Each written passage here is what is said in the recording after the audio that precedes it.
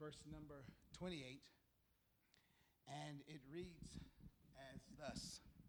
And we know that all things work together for the good of those who love the Lord and those who are called according to his purpose. Boy, in this life today, we have a lot of challenges, don't we? So much turmoil and so many things are happening in our communities and around us. But in the midst of it all, and I want to encourage you to hold on to what you know. That's our little meditation theme for today. Hold on to what you know.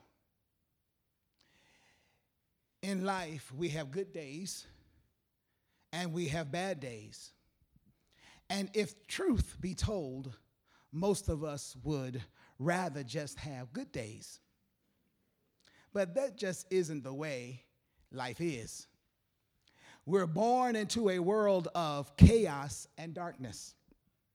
In life, we have joy and we have sorrow. We have successes and failures. We have times when everything seems good, and then there are those times when the bottom falls out. Our scripture this morning, verse 28 of Romans chapter 8, says, and we know that all things work together for the good of those who love God and those who are the called according to his purpose.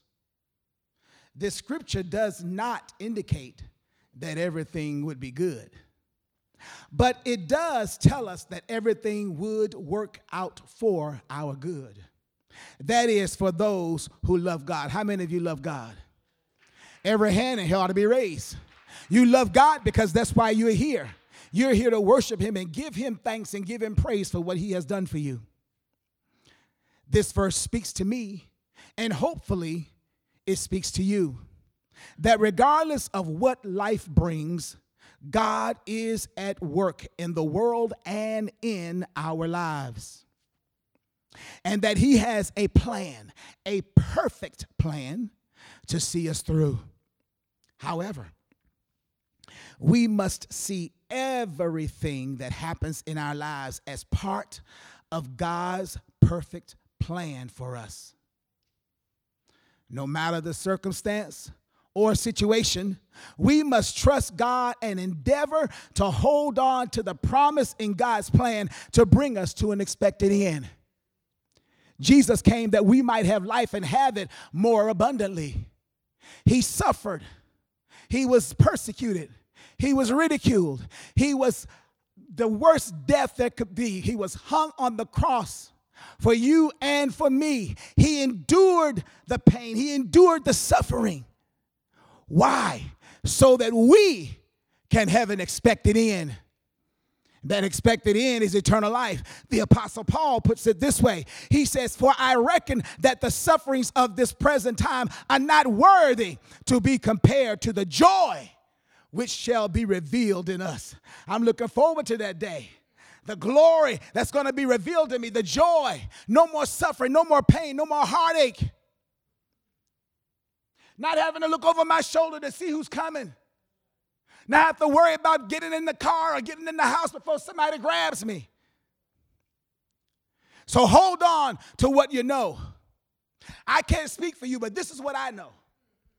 For God so loved the world that he gave his only son, that whosoever believes in him should not perish but have everlasting life. In good times and in bad times, it is great to hold on to the fact that God loves us. How many of you are glad he loves you? In times of adversity, he gives peace that surpasses all understanding. In tumultuous times, he calms the winds and the waves of the storm by speaking peace to their fury, and they obey. The winds and the waves may continue, but God has taken the threat out of the storm. Hold on to what you know. We are God's children. I know that. We are God's children, the sheep of his pasture. He shepherds us and he provides for us in every situation.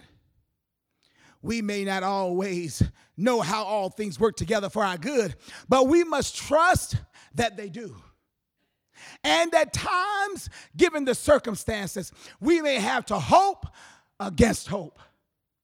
If we hold on to what we know, and that is all things work in our favor because we love God and he loves us, then let us take a page out of the Apostle Paul's letter to the Romans.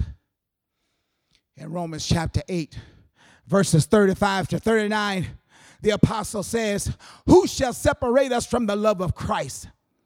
Shall tribulation or distress or persecution or famine or nakedness or peril or sword? Not so. In all these things, we are more than conquerors. We have already been given the assurance through Jesus' death on the cross. For I am persuaded that neither death, nor life, nor angels, nor principalities, nor powers, nor things present, nor things to come, nor heights, nor depths, nor any other creature shall be able to separate us from the love of God. I don't know about you, but I will hold on to what I know. Doesn't matter. Come what may. And God knows I've had some come what mays. I've had some difficult days. Sometimes the body doesn't want to act right. I'm in pain right now. But guess what?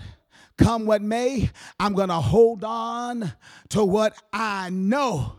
And I encourage you to hold on to what you know. God is able to do exceeding abundantly above all that you could ever ask, think, or imagine. Don't get caught up in your feelings, but activate your faith and hold on to what you know. In the best of times and in the worst of times, hold on to what you know, for there is purpose and victory in holding on. Listen, beloved, you will reap if you faint not.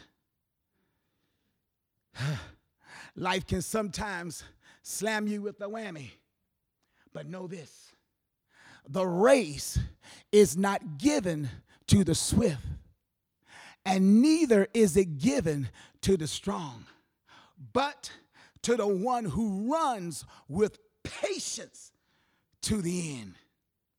Well, as I said before, things may not be good all the time, but all the time everything works out for our good. Because whatever it is, it fits into God's plan for us. So hold on to what you know. God bless you.